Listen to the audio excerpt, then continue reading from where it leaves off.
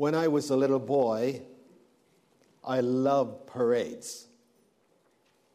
We used to have what is known as a volunteer army. And all I had to hear was to hear the drums beating. And I was there, even to observe, to watch. I would go home and dream of the time when I would be one of them. So young and innocent I was that I even thought of becoming an American soldier. That tells you how young I was. Then years later, Lois and I are in Jerusalem. And we're being taken around by the guide, and we got to this place where he claimed that this is where Palm Sunday took place. It looked something like what is described in the Bible. As we were on top of that hill close to a cemetery, we could look down and we could see. And I tried to frame in my mind what it must have been like that day when Jesus sent his disciples into the village ahead to prepare for his coming. Up to this point, every time Jesus did something miraculous or something that was just out of this world, he would always say to his disciples, don't say anything about it, don't tell anyone. But at this point, he is going public. He is going to make it known that that which was hidden for 33 years is now going to be revealed. That what Jesus was claiming in the temple, what Jesus was claiming on the sea, all these things were true of him. And I would pray that as I have been praying for the week, that as we once again come to this familiar story called Palm Sunday, that God will have something that is precise, something that is fresh, something that is new, something that can cause us to leave this room this morning and leave with a sense of having been where Jesus is, if you please, on that day. I have divided the text into two. Number one, that the parade or the procession that day focused on Jesus. It was not about the disciples. It was not about the crowd. The central figure that caused the uproar in the city was Jesus. Why was this so? Why was this parade or procession so important, not only to the calendar of Christians, but to the whole program of God? I want to suggest three things that were necessary for that to be so. One, the procession was in prophecy. It was prophesied some 800 years before that this was going to take place at this time, in this place, in this way. It was said from the book of Zechariah. And then Matthew, when it was taking place, said, now this is taking place as a result of what was said. I have often said it, and I say it again. I have a number of reasons why I believe the Bible is the Word of God. One of them is its fulfillment of prophecy. Think, if you please, 800 years before, a man who would not be alive, a man who was not able to tell what was going to take place, said this is what's going to take place, and 800 years from now, it will be fulfilled precisely as it was predicted. The Bible, my friends, is a book that is so precise that nothing that God has ever predicted will fail to take place. It will always happen because God cannot lie. But not only the fact that God cannot lie, is that God knows the end from the beginning and the beginning from the end, and he has the power to accomplish what he has predicted will take place. In fact, I am wrestling with what to do for next Sunday's message. And one of the interesting things that the Apostle Paul says, this is what the Scriptures say. This is what the Scriptures say. Jesus is going to die, but Jesus is going to rise. The Scripture said it. It can't fail but take place. Because the Scripture, my friends, the Scriptures are the expressions of God by which he shares with us the tomorrows that we know nothing about, but that we can trust him because we are believing that he knows what he was talking about. The interesting thing about this prophecy is that when it was prophesied, Zechariah, following Isaiah, another prophet, said that when Jesus sends his disciples into the village, he will find two animals. He'll find a donkey and a colt. And you will see in a minute why this is so important. Because when Jesus was to choose one of the animals on which to ride, he didn't choose the donkey. He chose the colt. Because that's what the prophecy said. That's what the prophetic scriptures said. And may I be so bold this morning, my friends, as to remind you that the scripture that predicted this incident or event in the life of Christ are the same scriptures that predicts that Jesus is coming again. And if he fulfilled it then, he will fulfill it again. That's why I believe the Bible is the Word of God. As Jesus moved then through the whole area, the question was asked, who is this? You see, the focus was upon him, not upon the apostles, not even the crowd that were going to spread their garments later on. Jesus was the central figure because the prophecy was about the central figure of Jesus. It was about what he was going to do, what he was going to accomplish. And he was now conscious that his hour had come. And he was moving out of the shadows and he's coming into the light.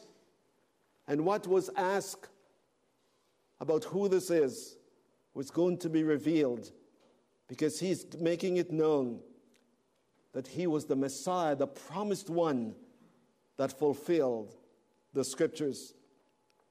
I want you to look at the participants in the procession. Not only the prophecy, but the participants. I want you to notice, my friends, that the instruction given again was what they would find. Look at the apostles. Look at the disciples. It was in private. It was away from the eyes of the crowd. That the disciples were, if you please, mesmerized by the uniqueness of Jesus as he chose his mode of transportation. They spread, I love this, you look at the text, they spread their garments on the donkey as well as the colt to give Jesus a choice. But he needed no choice. He knew precisely which one he was going to choose. And so the disciples then, by their act, showed how they honored Jesus, showed their affection for Jesus. It was done in private. It was not done in public. But I want you to see, my friends, that what they were doing in private was going to have an effect on what was happening in public. I want you to see that just as you are here this morning, if you should be confronted by the person of Jesus Christ to seek not only his will for your life,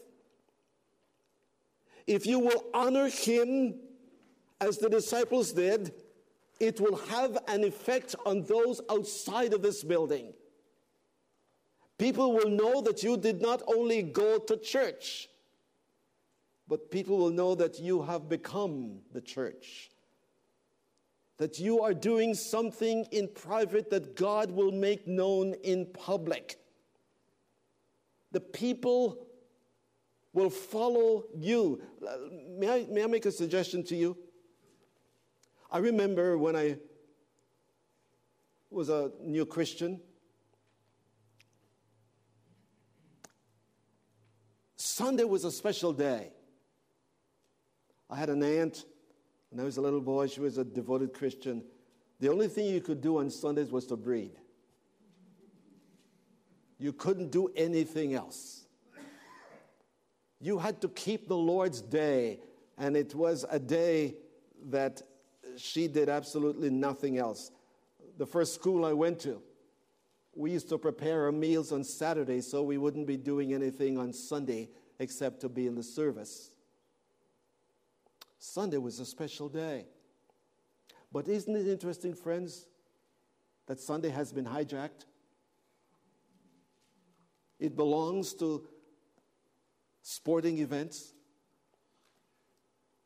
It has taken away the opportunity for the family to worship together. I remember seeing a sign. I was driving to Southern Oregon years ago, and I saw a sign, "The family that prays together stays together." You don't see those signs anymore. You don't see them. What has happened? The influence of the church has been lost. The church no longer commands the attention of the world. When the world looks into the church, it sees a reflection. It doesn't see a contrast. And what these disciples were doing, they were showing their view of Jesus to be so high, their affection so deep, that when they saw what the disciples had done, they decided to mimic the disciples, not the disciples mimicking them. Do we not need that again? This world, my friends, is hurting deeply. It knows nothing of fellowship. It is not unified. There isn't any political view that can draw and unite people. What unites people, my friends, is the centrality of Jesus Christ. It is where Jesus Christ is a central figure in our worship, in our homes, in our community. It did it once. It did it once. There was a time when the public at large so reverent the church that they wouldn't open on Sundays.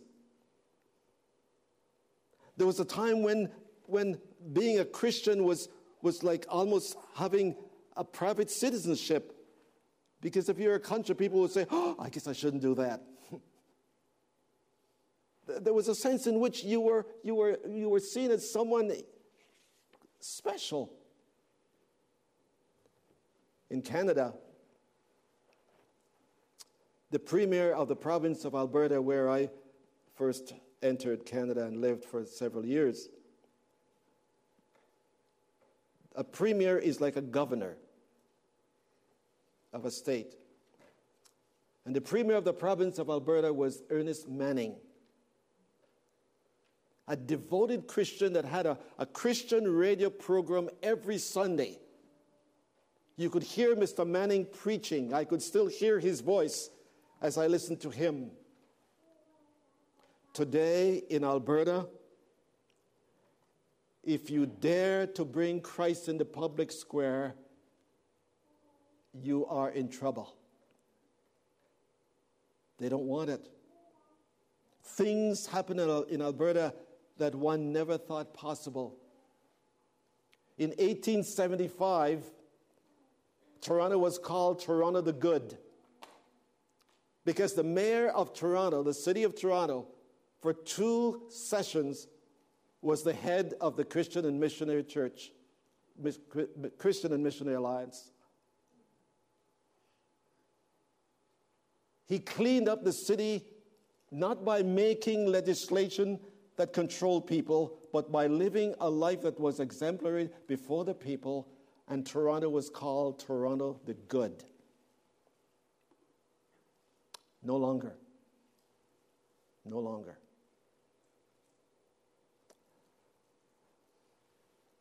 We left Toronto in 2003 to move to Salem. When we left Toronto, it was the city I knew. Today, Toronto is so different. There's killing almost every day. We never had that in Toronto, as big as the city was. Toronto the Good is no longer there. The disciples, if you please, made Jesus Christ the one that could get them to do what nobody else would do, and when they did it, everybody else was doing it. See, Palm Sunday, my friends, is not only the idea of celebration. Palm Sunday is a day of revelation. Jesus was showing who he really was, and the disciples had a taste of that in private. And as they put their garments on the colt for Jesus to ride, he started to ride. And when the people saw that, they did the same thing. They started to put their garments on the road. The disciples gave their garment to Jesus to sit on. They gave their garment for Jesus to step on. So strong was the influence.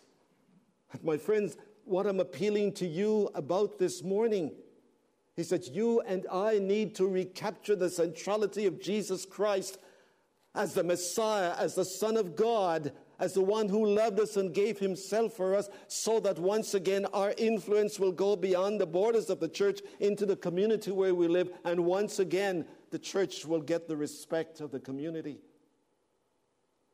We need it. I could say more, but that is sufficient.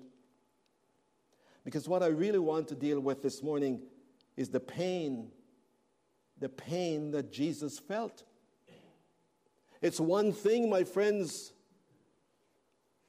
for the disciples to do what they were doing, for the children to do what they were doing, for the public to do what they were doing. But here we have something unique. Luke 19:37 to 44. It says, when Jesus saw the city, when he saw the city, the word saw in the original means to behold something with perception. So when Jesus saw the city, he did not only see lights or people. What he saw was the condition of the city. There was the inhabitants of Jerusalem that were living in a condition that caused Jesus pain. He saw a people about to bring chaos on themselves. Verse 42. When he saw the city and the people were making the noises they were, he said, do you see all these things? In less than 40 years, it will all be gone. In AD 70, Jerusalem was taken over by the Romans. They lived with the sense that we can make it work. We can do what is necessary to preserve ourselves. Jesus said you can't. And when he looked into the city, he saw a people self-indulging. He saw a people self-sufficient.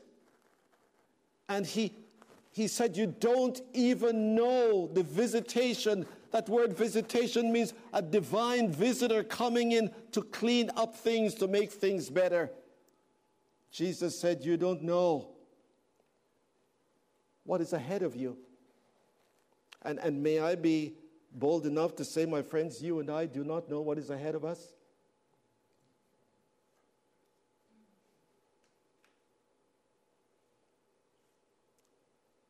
Do you ever believe that there was a time in North America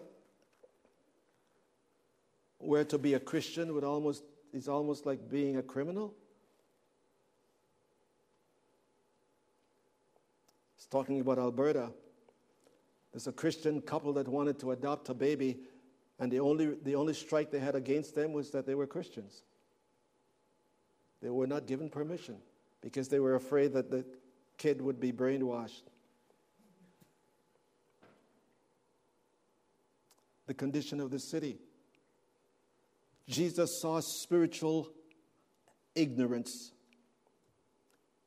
Jesus saw people married and given in marriage. Nothing wrong with that, but that was all they lived for. And I made a list of when Jesus looks at our cities today, what does he see? He sees over 1 million babies aborted every year.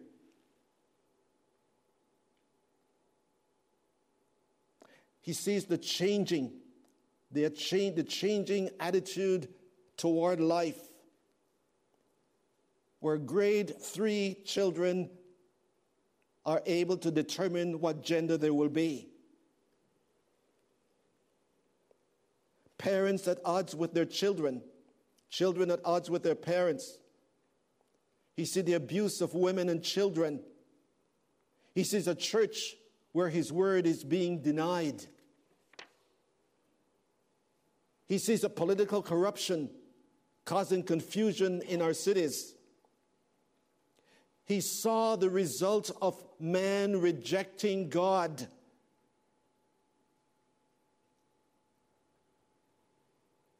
He saw all this.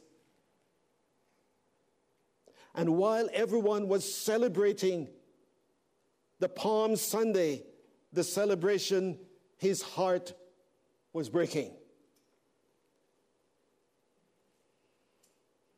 Because Jesus does not only come to us riding on a colt to make us happy. He was going to die to make us holy. And he saw the things that were happening in the city. And when he saw it with eyes of divine judgment. My friends, I'm not saying this to scare you. But what I am saying is that we cannot for much longer continue to reject God and expect the blessings of God. We can no longer expel God. I tell the group of a pastor, I'll just say, a supposed pastor in the city of Toronto, a pastor of a church who's an atheist. I played for the Wednesday night meeting. And may I just say this, please forgive me. The Wednesday night meeting, I was trying to remember that football player that I couldn't remember. I went home. Those of you who were there, his name is Tom Skinner. So that they know what it is. The rest of you weren't there, so just forget it. But I was playing a piece for them. An Anglican pastor in the city of Edmonton. In the city of Edmonton, that's where Ernest Manning used to have his radio program. He calls himself a pastor who is a pagan. And he tells about how he worships trees because he sees God as everything and everything is God. He's an Anglican priest. Spiritual blindness.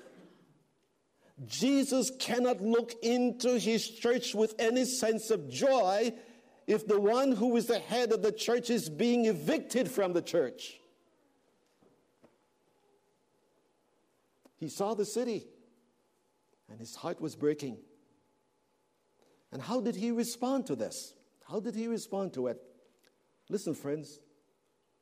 The scripture says when he saw it, he wept. When he saw it, he wept. Let me suggest something to you. There's one other place in the Bible that says Jesus wept, and that was at the grave of Lazarus. But at the grave of Lazarus, he wept because he was identifying with those who were hurting. In this passage, he weeps because he knows the outcome of the rejection of God. The word for weep there, or cry, doesn't mean merely that the tears forced themselves up and fell down his face. It suggests rather a heaving of the bosom and the sob and the cry of the soul in agony. Palm Sunday was the announcement of the visitation of God to call the people back to their spiritual foundation. And when Jesus saw what was happening, he wept. And I ask myself this question.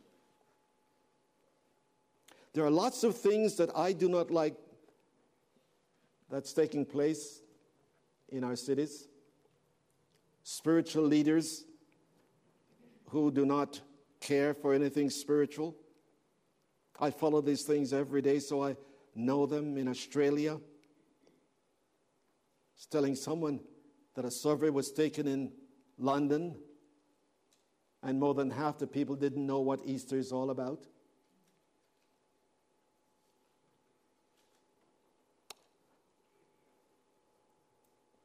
And I ask myself this question. I can pray about things that I encounter, things that I see. I can pray against the governor of the state. I can pray against the governor of the state south of us. I can pray about our own prime minister in Canada. I can pray about those who are doing some of the most vicious things to the lives of people. But I can never say I've shed a tear for them. I cannot say that I have wept over it.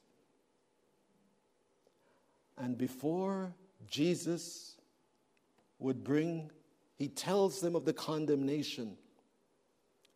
But before the condemnation comes from God, Jesus weeps. This is a rebuke to me. This is a rebuke to our church. Because it is easier for us to pray against things we don't like than to weep for those who are doing things we don't like. Jesus wept. He left us an example that we should follow in his steps. What was seen in Jerusalem, my friend, is still being seen by 100 times more than, because we have more people now than was then. And the brokenness, the bitterness, the toxic way in which people relate to one another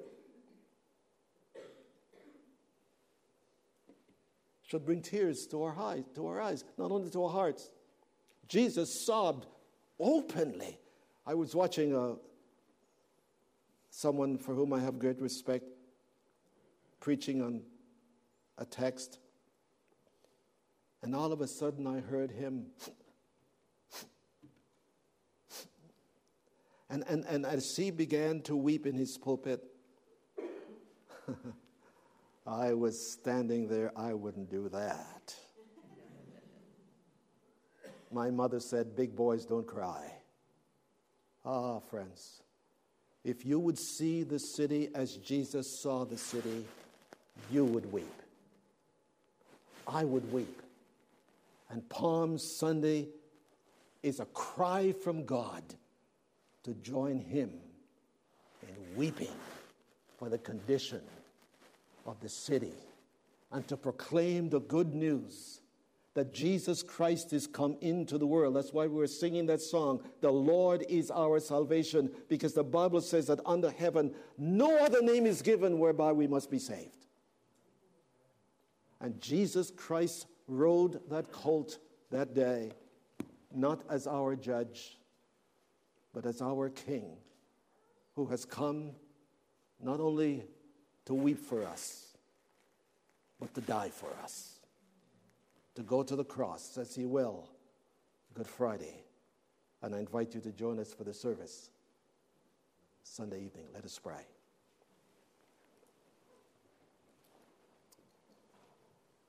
Father, I don't know how you will use this word this morning,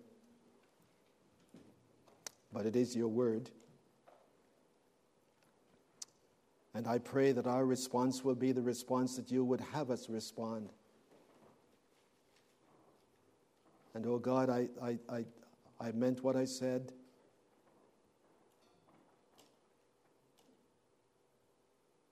That I have taken too literally what my mother said, that big boys don't cry. Well, Jesus wept, and he was not ashamed to make it known. Oh, give us the heart of Jesus to weep for our cities. Give us the heart of Jesus to weep for our children, for our husbands, for our wives, for our community, for our schools, for our politicians.